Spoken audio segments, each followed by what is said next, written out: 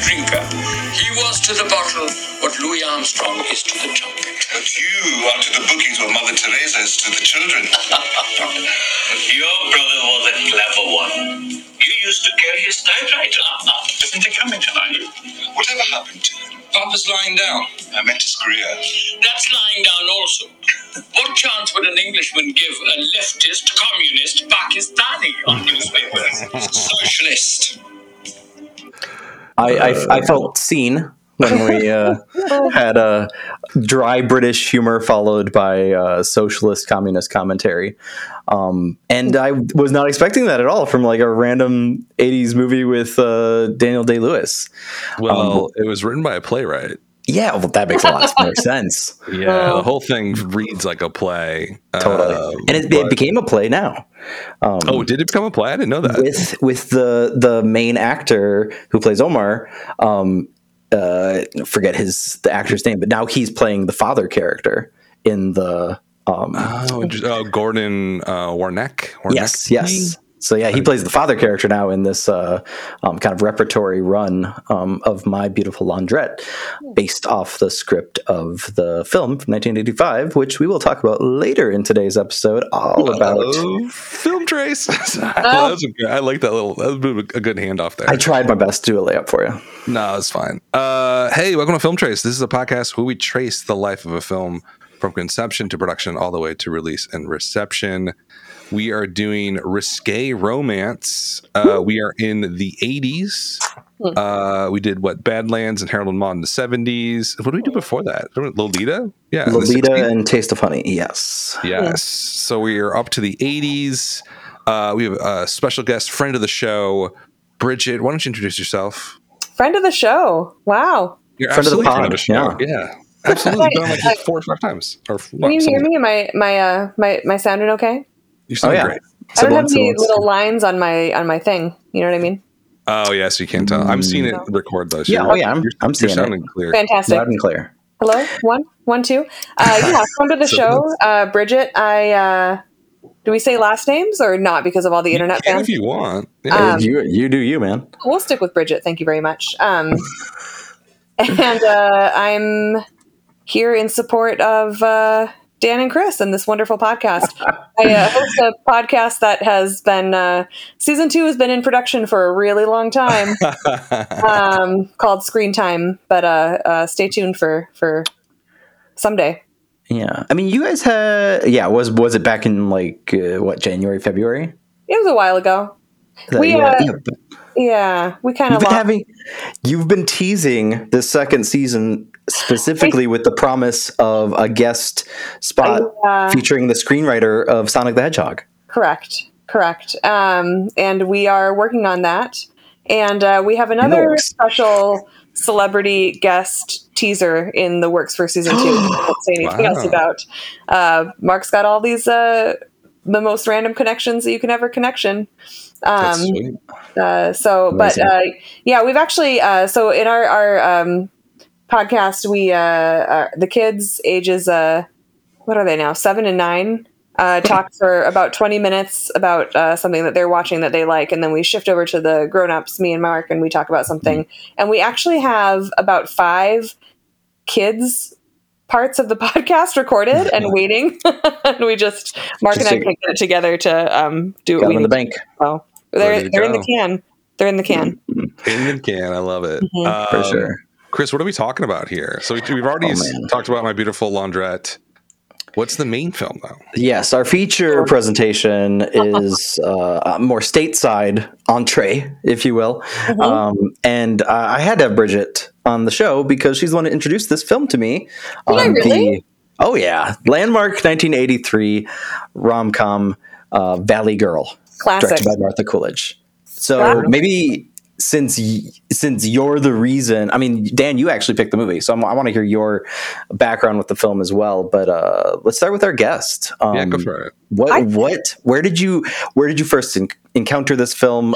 What has it meant to you over the years? Why did you introduce me to it in college?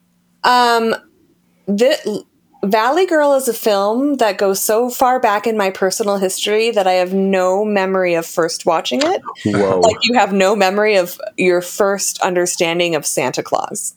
right? It just always was.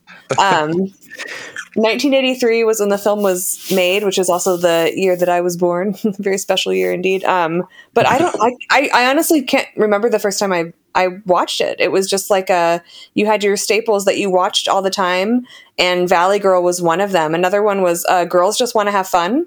Yeah. It was a little bit later with Sarah Jessica Parker and a very young Shannon Doherty and Helen Hunt, like a 12-year-old Shannon Doherty, but we're not here to talk about that, I guess, right? Why did I introduce it to you in college? I don't know, because it's a great movie. Because it rocks. I don't know. Yeah, it's St. Elmo's Fire is another one like that for me, where Yes. I have to say, through the lens of being a parent to young children now, I think of the garbage I watched as a kid and how that formed my sense of self and worldviews and values, and how I would definitely not let my children watch these movies. Not because they're so necessarily inappropriate, but I feel like a lot of them. St. Elmo's Fire is a great example where I'm like, what are the values in this movie? Like, what? Yeah. Really? Reaganism? Yeah. I mean, among other things, right? But I actually, so Valley Girl is one that I don't think it's so bad. It's not garbage at all. No, like it's actually, it's pretty good. It's pretty interesting. Little known fact, well, I guess it's a pretty well-known fact, but I'm originally from Southern California, Thousand Oaks, Los Angeles area, You're not from- exactly is it the valley, Close, but right? a little bit. I do have a neighbor here in Minneapolis who refers to me as Valley Girl. I'm like, I don't know. He's maybe about 15 years older, and I'm not totally sure why, but no,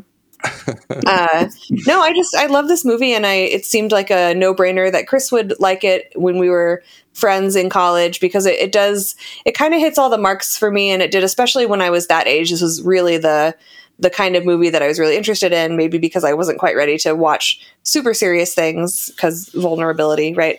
But like it hits all the marks of being kind of cheesy and low budget and campy, but it also is like an enduring story, I think. Yeah, Totally. There's definitely something there. I remember I came across it in my 20s, and I think it's my late 20s, and I don't know why I decided to watch this, but I think I've read some online forum or something where somebody said it was way better than you think that it is. Was it me? It might have been you, actually.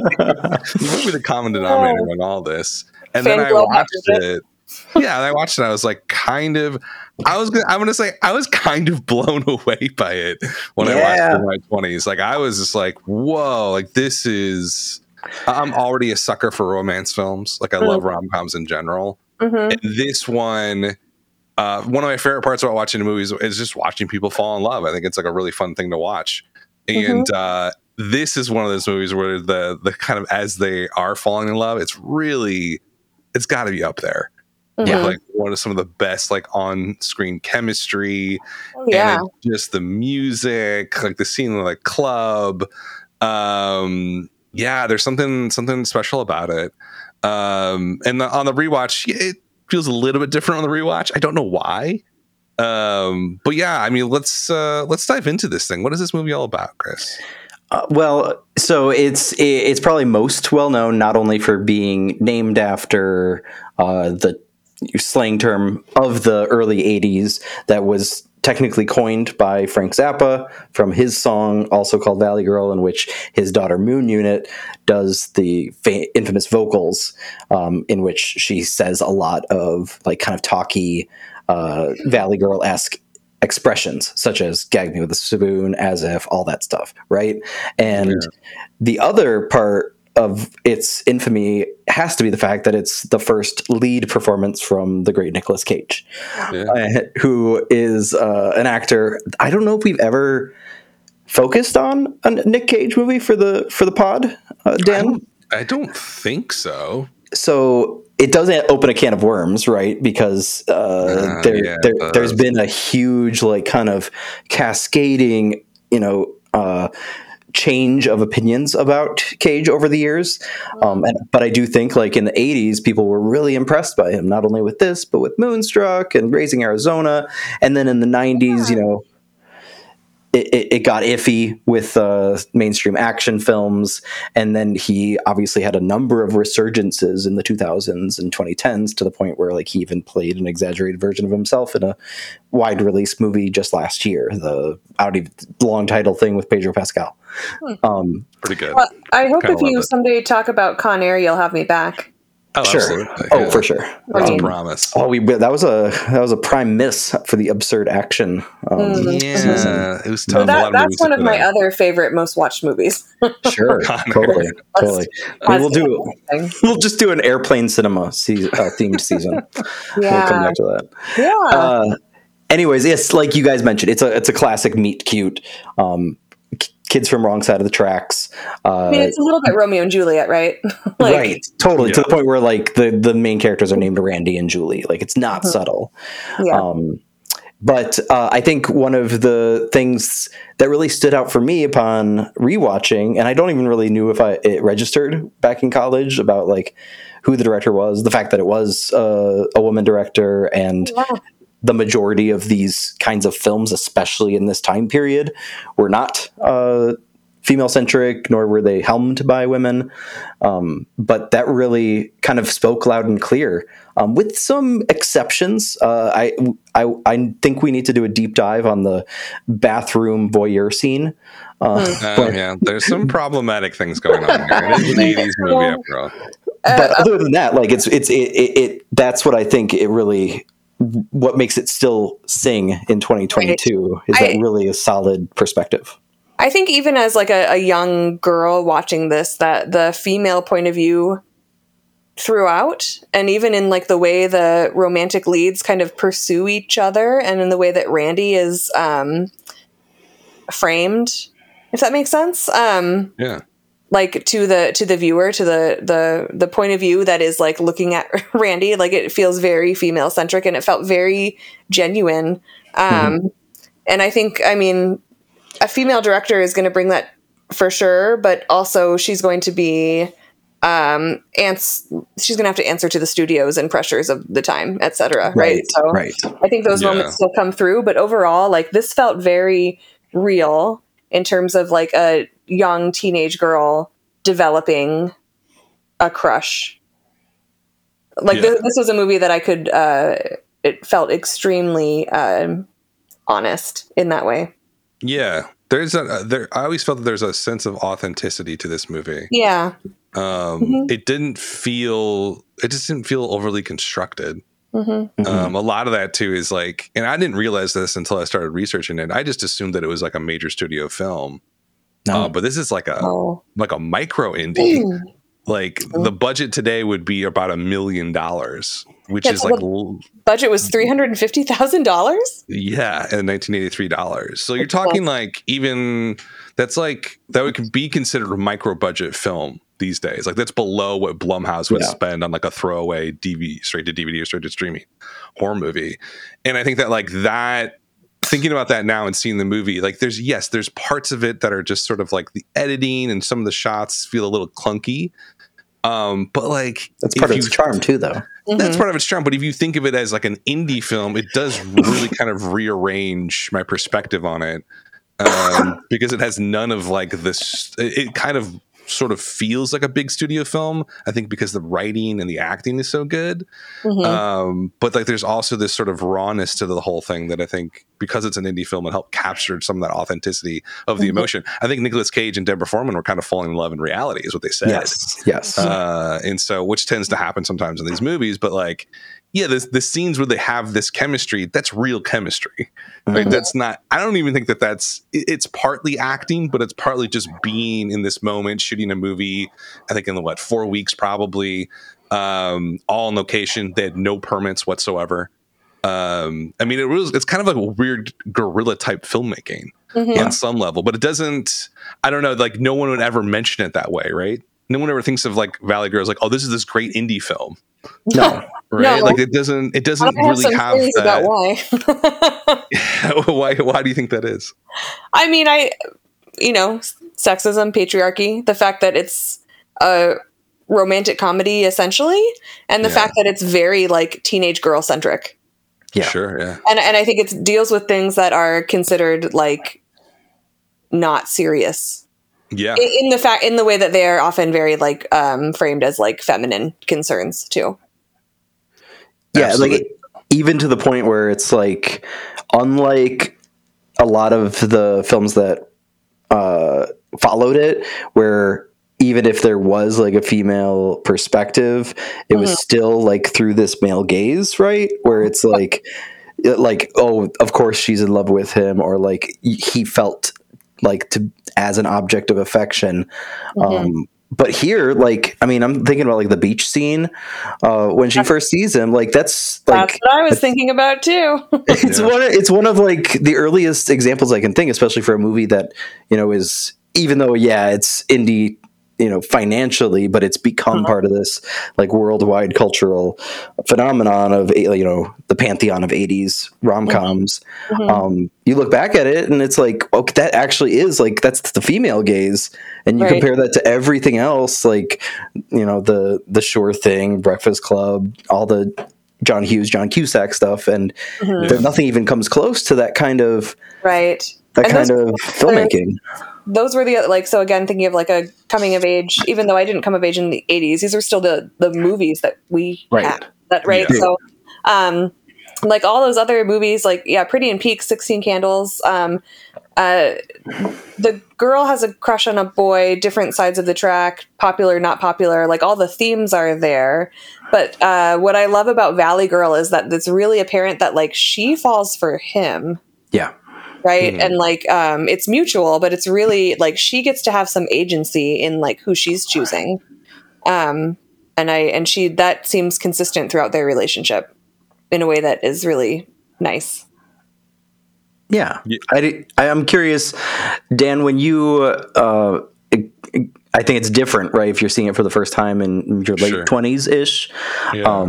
And obviously it hit you hard, not only because you're like a big rom-com fan, but because like you mentioned, there's that authenticity to it. And even like divorcing it from like the gender stuff, if that's, I mean, that's not possible, but you have, but like from like a pure filmmaking perspective, I mean, part of the appeal of a lot of these movies for me is the music. And I'm wondering, like, late 20s, like, I feel like that for you, Dan, is like when you're starting to do the deep dive into like power pop and stuff. Yeah, no, of course. So is there like a crossover there where it's like part of that authenticity lies in that soundtrack?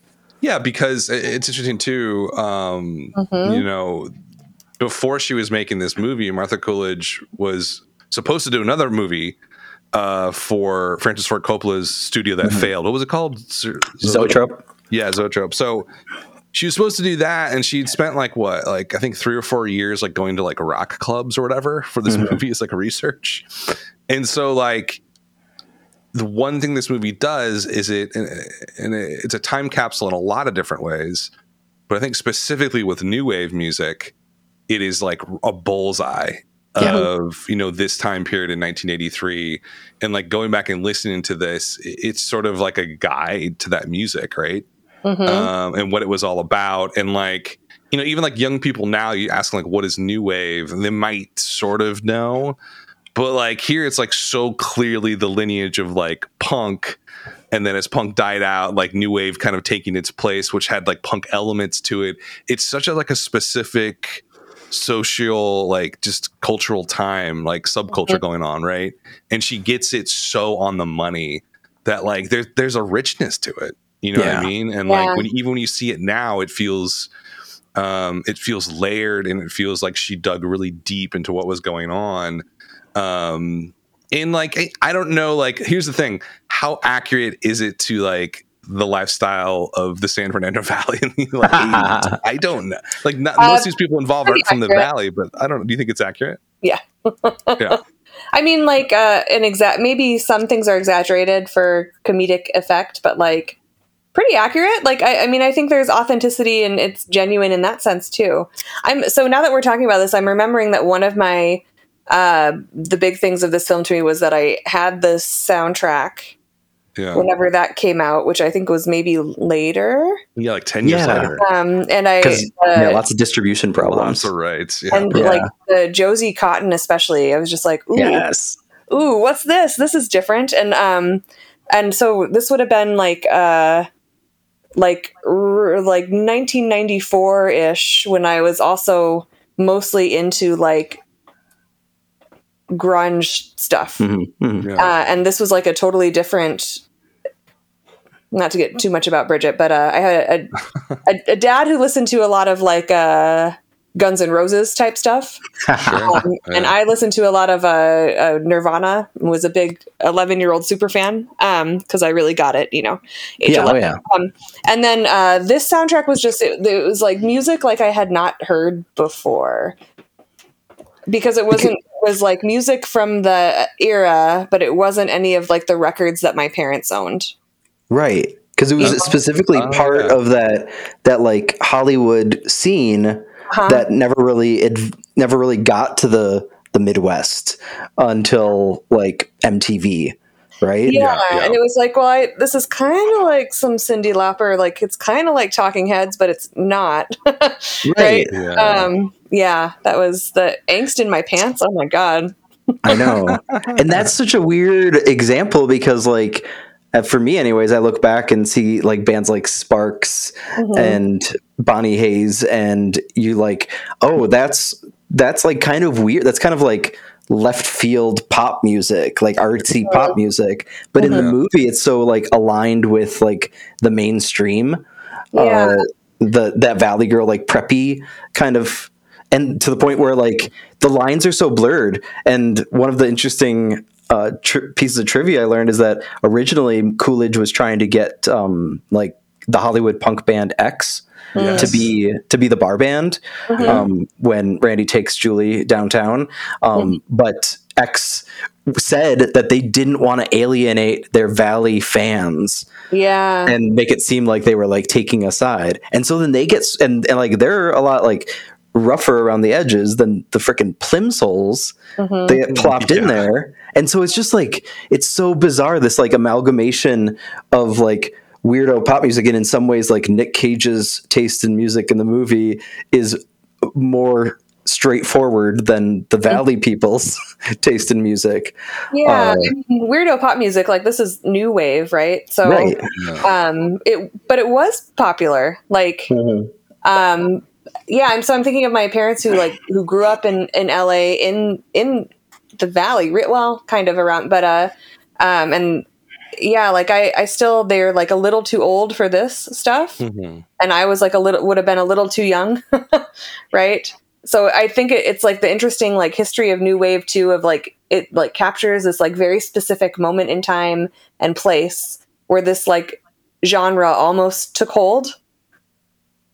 And then it kind of went away. Yeah, it kind of dissipated pretty quickly in like the mid-80s. I Melt With You.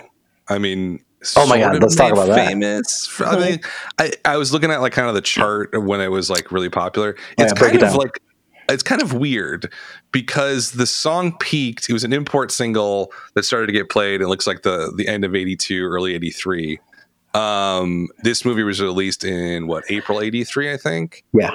It also, that song also topped its peak chart position was in April 83. So it's kind of like a weird sort of like, I don't know, confluence or whatever, that this song is like peaking as this movie is coming out. And then from the movie, it gets even more famous and kind of goes on and on and on. It's probably one of the most famous songs from the 80s, right? Oh, totally. Like young people know about that song, right?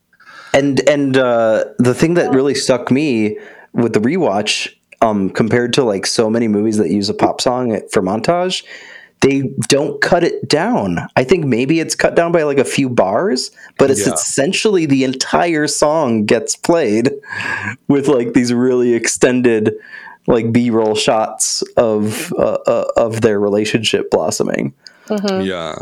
I mean, I think the use of music here is interesting, is in the sense that like it also kind of feels restrained on some level. Like she's using it in the right moment at the right time. Yeah. And then she's, there's long montages and stuff like that. It's kind of funny. And this is like a sidetrack, but like recent movies that I've seen where they just like, they play music over everything to kind of give the movie some semblance of like, I don't know, potency or something. If you like do slow-mo and play music over it. Pat it out, like, pat it out. Yeah, exactly. I'm thinking the movie that comes to mind for some reason, which is a good movie, and I don't want to disparage it, but Booksmart was one of those movies. Oh God, yeah, no, you're Where right. it was like, let's slow this down and put music over it. And like it's such a powerful thing to do. And I think in like Valley Girl, they do it, I think, for the most part pretty well, but it can easily get out of control. But it doesn't really happen here. I think she makes those poignant moments just really, really work. Especially the moment when they first kiss in the club, which is like one of my favorite scenes. It's just unbelievable. It's all pretty. So according to Wikipedia, the song was made popular by its appearance in Valley Girl. Stateside anyway, yeah, for sure. Yeah, and then, but I'm just wondering, because it's a song that you hear so much, and lots of covers and lots of other movie appearances. So Totally. I wish there was just a list of all the movies that used it. But because I'm trying to think of like all the different movies I've heard this song from, and maybe it really is mostly Valley Girl. It also has that great music video, right? which is kind of iconic. It's a fantastic song. Yeah, it's just literally perfect. Yeah. It should credit where credit's due. Like Coolidge did handpick a lot of these, but she did have a music supervisor that like went pretty huge, not just in Hollywood, but with like the music industry. This guy, Michael Papali, is essentially the reason that Nine Inch Nails went mainstream, less than 10 years later. The Nine Inch Nails, sorry. The Trent Reznors. You have this really like kind of magic synergy between what's going on behind the scenes and what's going on in front of the camera. And I think that's another part that like you don't get a lot of in these other movies of this ilk. Like you mentioned 16 Candles and Pretty in Pink. Like what makes those John Hughes movies magical, if still like greatly problematic, especially so many years later, is like that is the performances and the script, but there's nothing really else going on behind the scenes there that really makes it work. Like John Hughes wasn't really a very technically talented filmmaker. Much better on the page.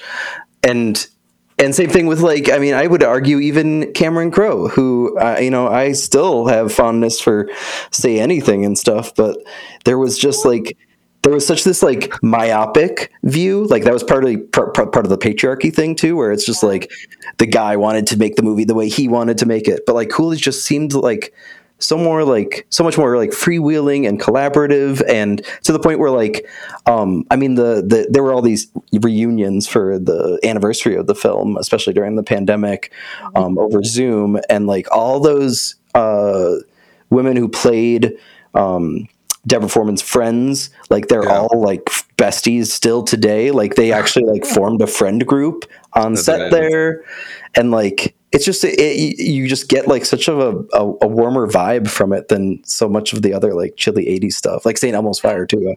I don't think Schumacher was really worried about creating a good vibe on set or anything. No, well, and I mean, there's also like the friendships in St. Elmo's Fire, like are tense, toxic as hell. Yeah, I mean, like, and I think in a lot of John Hughes movies too, like there's a lot of toxic. Yeah, there's a cruelty to it. A lot. Yes, and that's like that's not here. Valley Girl, but it's missing in a way that like it's not totally not there. But I think it actually adds to the authenticity. And I'm not gonna say that like there weren't toxic relationships in my youth, but like. Yeah. But for the most part, like you're just kind of friends, and it's fine. Yeah, I don't know. Like I appreciate there's sort of like a fineness overall. Like they're it's almost like the drama of Valley Girl is like underplayed in a way that makes it feel real. Yeah, like, and but it's still a fun movie to watch.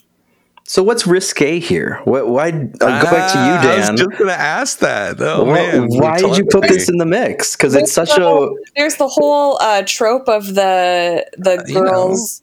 Do I love the girl or the girl's mom? Yeah. Oh God, I forgot about that. I love that part of the movie. I love such a weird subplot. Yeah, I love the way they play with like what the viewer like is thinking. Yeah, no, I mean, and again, that plays out in sort of a more like I'm going to say like realistic Sure. Yeah. I don't know. Way. I think I actually chose this for a very specific reason for Risque Romance. To illustrate, like we've talked about these other movies where, like Badlands, where it's like very the power dynamics are just talk about toxic. You know, it's like homicidal. Talk about Lolita. I mean, just the name itself, you could figure out the problem there, right? I hope. Yeah, right. But I was thinking about like what makes a romance risque ultimately. And it really comes down to like sort of the social acceptance of said romance. That's what makes it risque. And risqueness can be more on the extreme side, like a Lolita or like a Badlands. But here it is risque because essentially you have two social groups that don't interact often. And you have it's the boy from the wrong side of the tracks situation. And it's funny and interesting because that's the central conflict of the movie. It's, you know, Juliet has to sort of make this choice. Do I stay within my social class or do I go outside of it for love? Yeah. And it's one of those things that pops up over and over and over again in romance movies. And it's more like maybe a milder form of risque, but it's actually not, because those types of conflicts are actually massive in people's lives. Like, you know, it's one of those things where, and it also sort of makes me, it's that big question of, can love conquer these sort of bridges or divides that we have between people? And sort of this movie has a very clear message, but that obviously always doesn't play out very well. Like, you know, what's going to happen if they get married and have kids and stuff like, is it going to work out? Because she's kind of from, you know, she's now that's the funny thing about the character. She doesn't have a Valley accent because she's supposed to be from Malibu.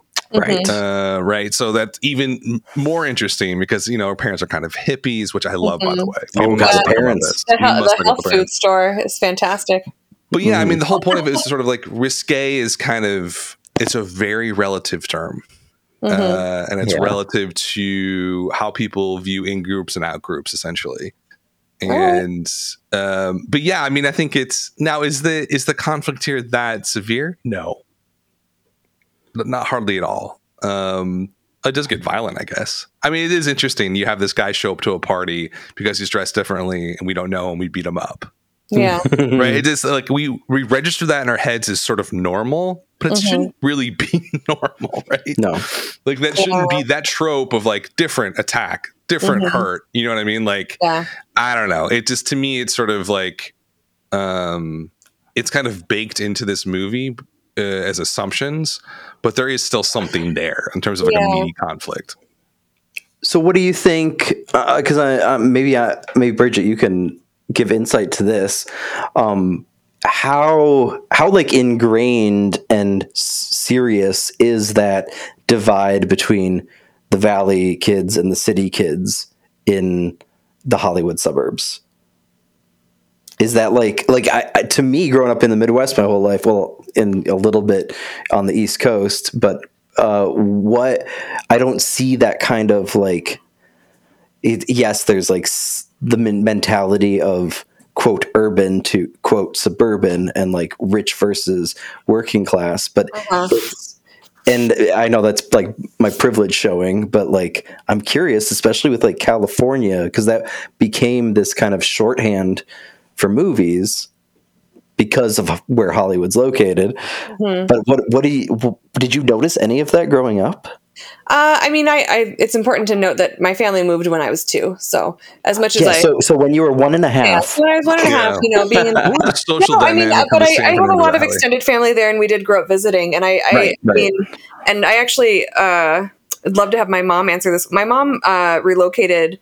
She's from Detroit, Michigan, and her family moved to a more affluent part of the Los Angeles area when she was 12, and her reminiscings, and this also would have been in the like mid 70s, right? Is that class and wealth were super important, and it was like everywhere, much more than her experience of being a younger person living in Michigan. Interesting. Yeah. Or in a place like Detroit, especially, right? Where certainly there are class structures in Michigan, as there are in Milwaukee, as there are in Minneapolis, right? So that cultural divide that comes with class, like part of that probably is some privilege, not recognizing it, because I think that exists here and that exists everywhere. Sure.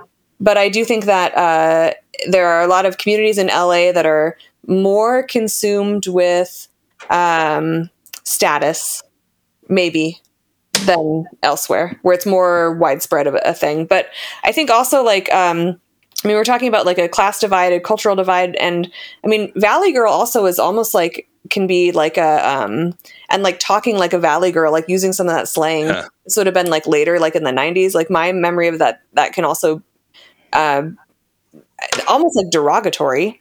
So Yeah, totally. if you're outside of the Valley, it's not just wealth, but it's like a specific kind of wealth. Like these are not people living in Beverly Hills. This is not like old money. This is like new money, materialism, vapid self-importance.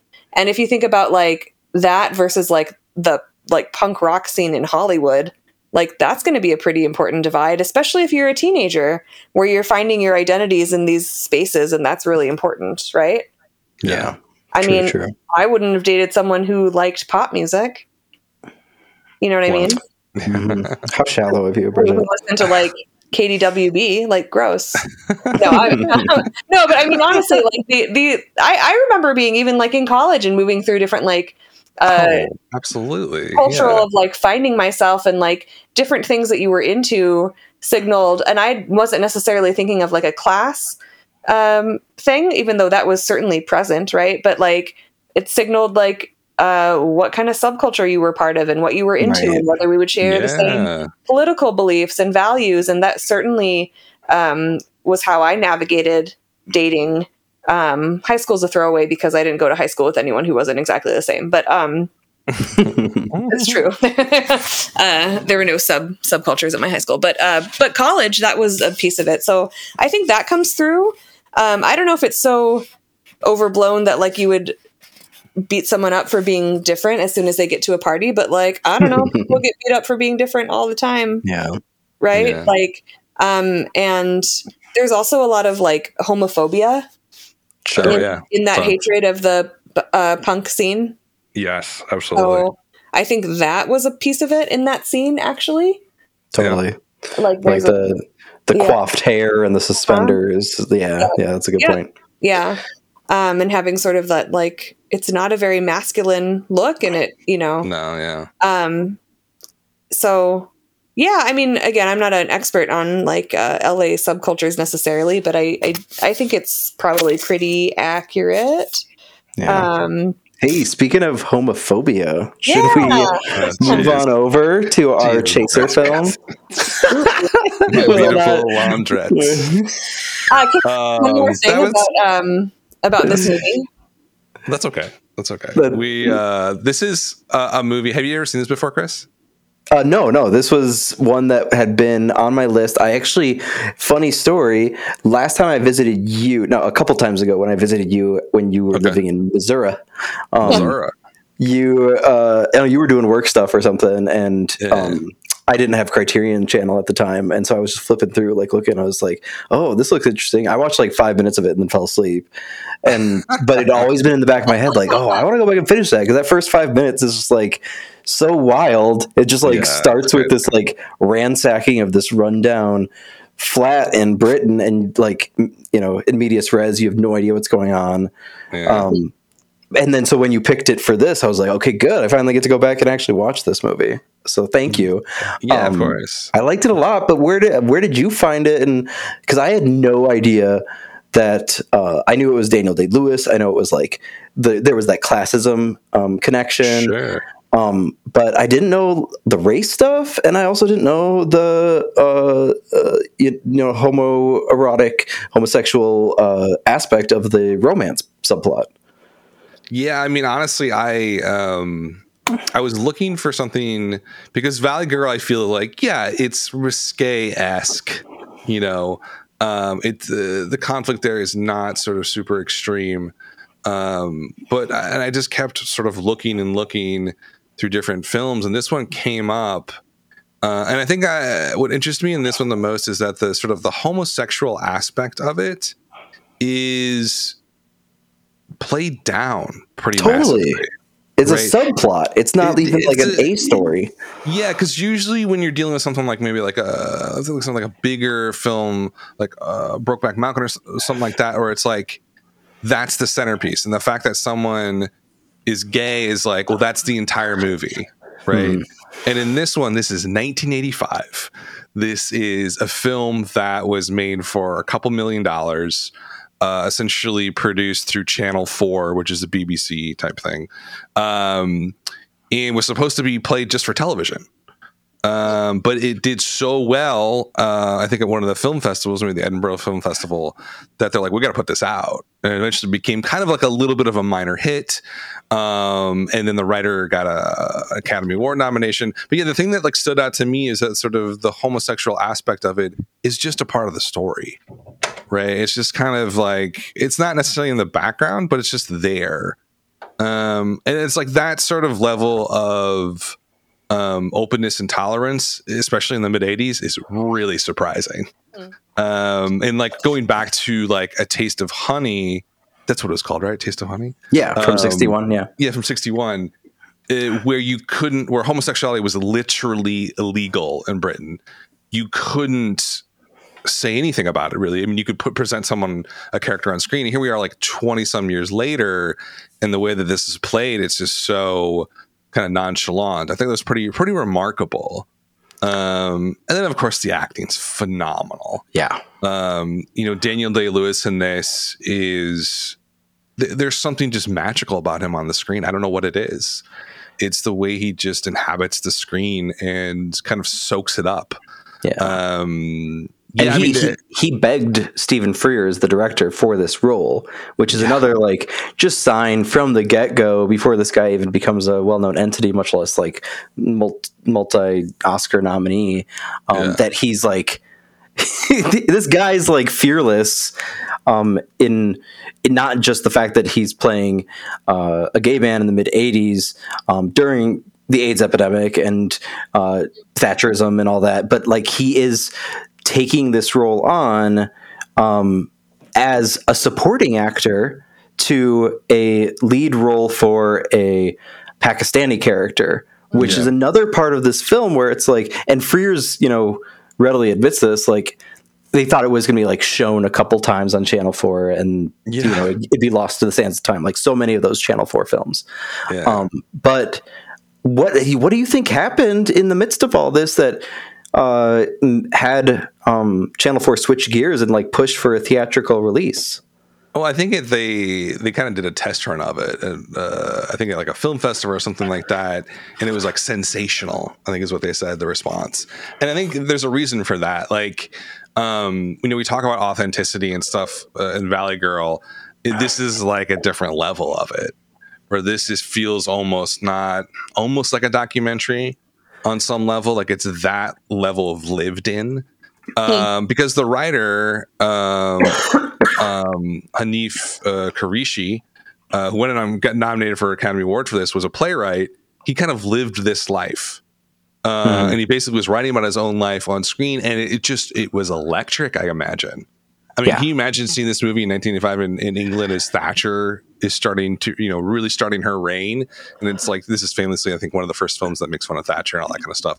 But the class politics here are so precise.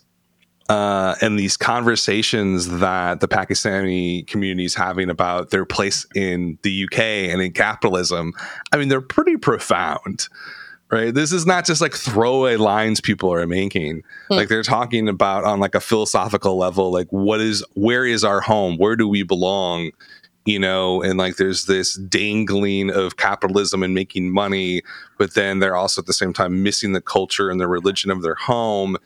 Just like the layers of conflict here are so beautifully intertwined. And the sort of the sexuality part of it is minor because I think I think to some people in their lives, it may not be the central part of their life. It may be the part that they're also a Pakistani immigrant. They're also, dealing with right-wing neo-Nazis in their neighborhood who hate them.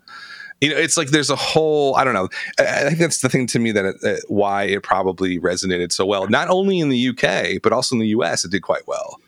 Yeah. Because it had something very, very special and unique and rich about the whole thing. And it came out in the US simultaneously, like literally the same weekend as Room with a View, period drama with Daniel Day-Lewis, which, also has kind of a cultural footprint, but is very much seen as like an example of the period drama, right? And the fact that you see those two polar opposite performances from the same guy, and everybody knew that, like, we had a major player in the game now. And I think it's unfortunate because, like, as you mentioned, it's not just Day-Lewis that's holding his own. Who we have Gordon Wernicke, who is playing the lead character, and not only does he have that. Yeah, he's amazing. He has that similar sense of fearlessness to him because that's part of the nature of the character of being this not only gay immigrant, but also like willing to like just throw himself into this entrepreneurial business and get in, dealings with drug dealers with drugs, and like trying to float a business, and like it's just like it's so weird because it's so small, and yet these characters are so big, and like you said, it somehow still comes across as natural, which is interestingly enough like another commonality with Valley Girl, because like I can't imagine Valley Girl without like the bigness of Cage's performance, even though it's actually like a really small story about these two characters that find each other. Just two teenagers falling in love. What was interesting about this one, though, is that the risque part, kind of going into it, I was thinking, this is going to lead to the homosexuality is going to lead to some of conflicts, but that's not really the core of it here. The core of the conflict is more racial and class based. Yep. And also domestic, like the Omar's family. I loved all the interplay between like the uncle and the cousin, and the uncle's mistress is like a really good supporting character too. Yes. Yeah. I think the one thing that like you were kind of saying, that risque part is like, and we talked about this going back to A Taste of Honey, that kind of kitchen sink realism that that film brought to it, where it's just like it lays all this out, and that movie also had that kind of play vibe to it. Yes. Where also run by playwright. Yeah. So, but it's also like so about like the lived in sense of place. And I just like there's something about that kind of that British cinema. Whether it's originally made for television or not, where you have to, I feel like that piece is almost missing from American cinema. Like I was just going to say something about this. Like it's so much more generic, and I live here, but I feel like so much more of that mise en scène when I'm watching a really good British drama.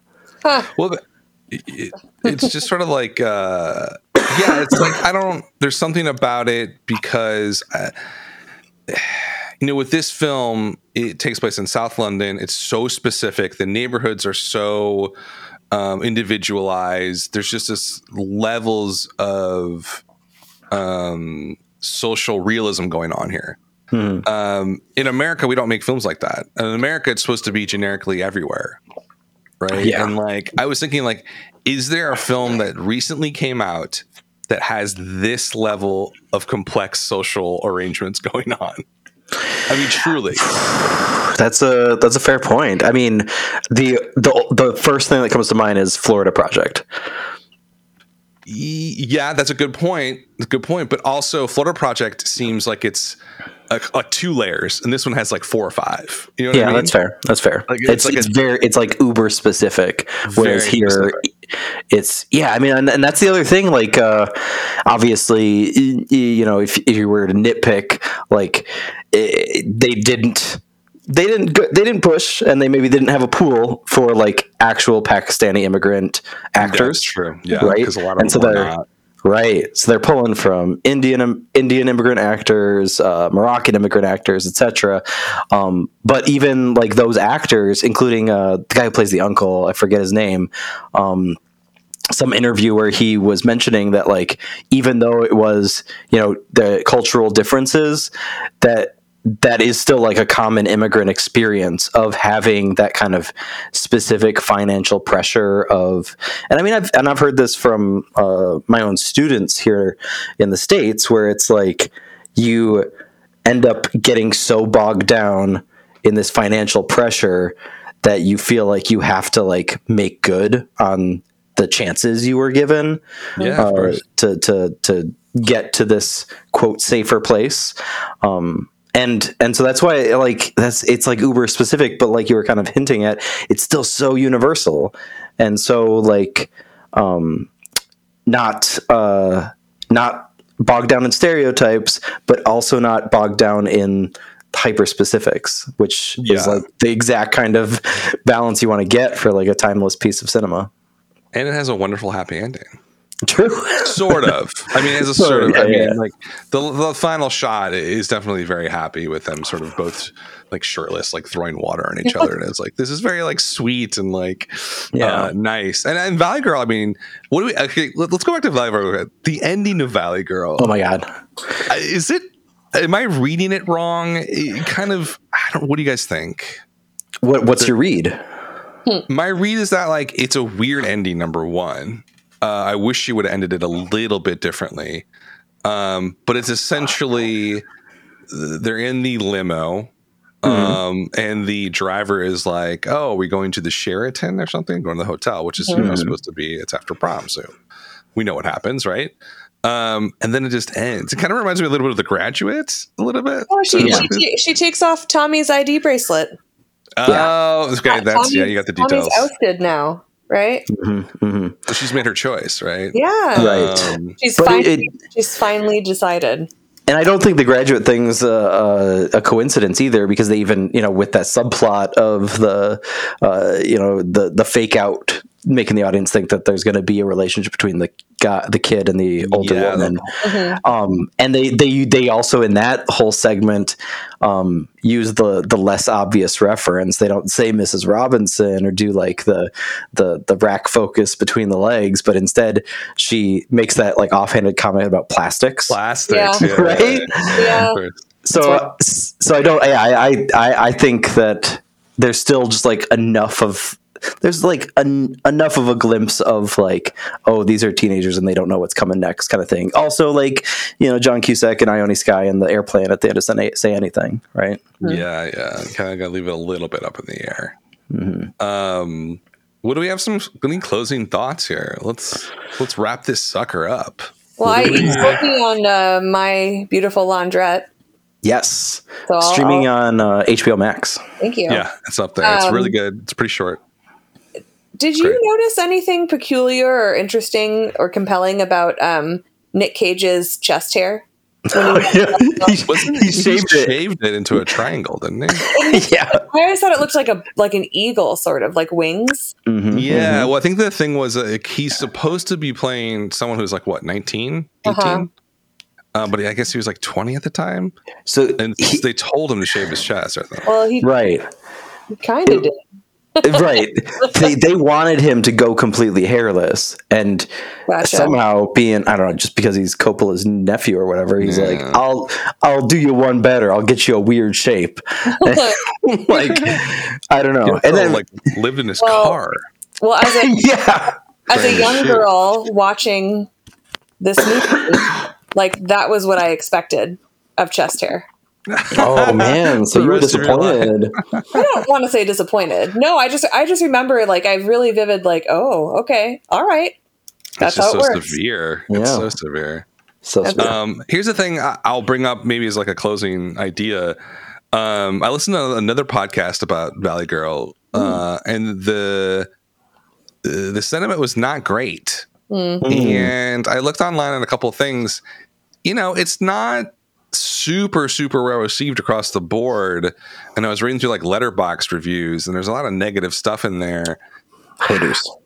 Hey, but like there's something, I don't know what it is. I think that people just like, maybe it's like younger people. One of the things that came up in the review too, is basically like this movie did so many things that are now taken for granted. Like sort of that like people look back on it seems like a boring kind of lame movie. Yeah. But a lot of it, what was done here, was kind of done for the first time. Here's the line. It's a measure of how like totally influential this little film was 20 years ago that there seems to be nothing special about it today. Interesting. Right. I don't know. I just found it was strange. Some of the reactions are just not as glowing as I think we all had about it. I mean, I've wondered how would my like college students receive Valley Girl? Like, would it seem authentic to them, or would it seem totally unrealistic and over the top? Yeah. Right. Like, and I'm comparing it to like growing up with like the John Hughes movies, which were over the top. But and those got I don't know. Those got really. I think what's interesting with the John Hughes movies is they had like a lot of sort of cultural cachet or whatever, and then they didn't all of a sudden. Well, right. There's kind of a reckoning. Super problematic. Yeah. Like, I mean, Molly Ringwald did that whole, first person account of Breakfast Club and all that. Yeah. For the New Yorker, I think. So yeah, and I mean that's another thing. I just feel like what's missing with a lot of these people seeing Valley Girl, because it felt so plain as day to me, like we started the show with, where it's like this is such a more even keeled like bathroom scene, notwithstanding. This is wholesome. This is like gives a lot of agency, like you said, Bridget, to the female protagonist. But I do think you're still right, Dan. Like, if you're ultimately still going to have a lot of those tropes in there, no matter how well they're done, no matter how genuine the chemistry is, there's lots of it. I mean, she literally, the studio told her she needs 4 boob shots in the movie. And she's like, okay, and then she does like a boop, boop, boop, boop. It's like clinical. It's kind of an example of like someone, and this is to Martha's credit, I think, is like this was planned as an exploitation film. Right, which is why it was only thing. Porky style 300K. That's why she got. It was originally called Bad Boys. And so like she like basically hijacked the movie. Right. It was like, I'm going to play ball with you guys, but I'm going to make this kind of really interesting. She's going to enact her vision of what she wanted to do, and I think she came away with something pretty awesome. That's what I think. Sure. Yeah. For totally, sure. Totally. For sure, like totally. Oh, big props! We got to say it to the goat herself, Martha Coolidge, for liking and retweeting our tweet in praise of her Valley Girl efforts. Wow. We're literally famous now. Is she going to be a guest next time? Let's get her on. Dude, Real Genius has to be. Oh my gosh. Real Genius is like one of my favorite movies. It's so good. It's so good. We can get her on Real Genius. She's like the director of the DGA or something. I know, she's a big deal. She's a big deal. Okay, what do we got coming up? Oh man, we are gonna head into the 90s. We're gonna hit the ground running with the Wachowskis' Bound. What's the Chaser film though? Chris, what's the Chaser film? The Chaser film is a little known. I don't know. It's got like a million sequels. It's Poison Ivy. The Lolita of the 90s. The Lolita of the 90s. It's gonna be an interesting rewatch. Is that Jamie Presley? I don't remember any man. Oh my god! Yeah, it's been a while since I had Cinemax. Yeah, amazing. Bridget, thank you for being on the show. Yeah, thanks so much for having me. Always fun to chat. So when's season 2 coming? It's in the can. We're working on it. All right, it'll be done when it's done. Yep, okay. You can't rush art, right? You can't rush greatness. Thanks for listening. This has been Film Trace.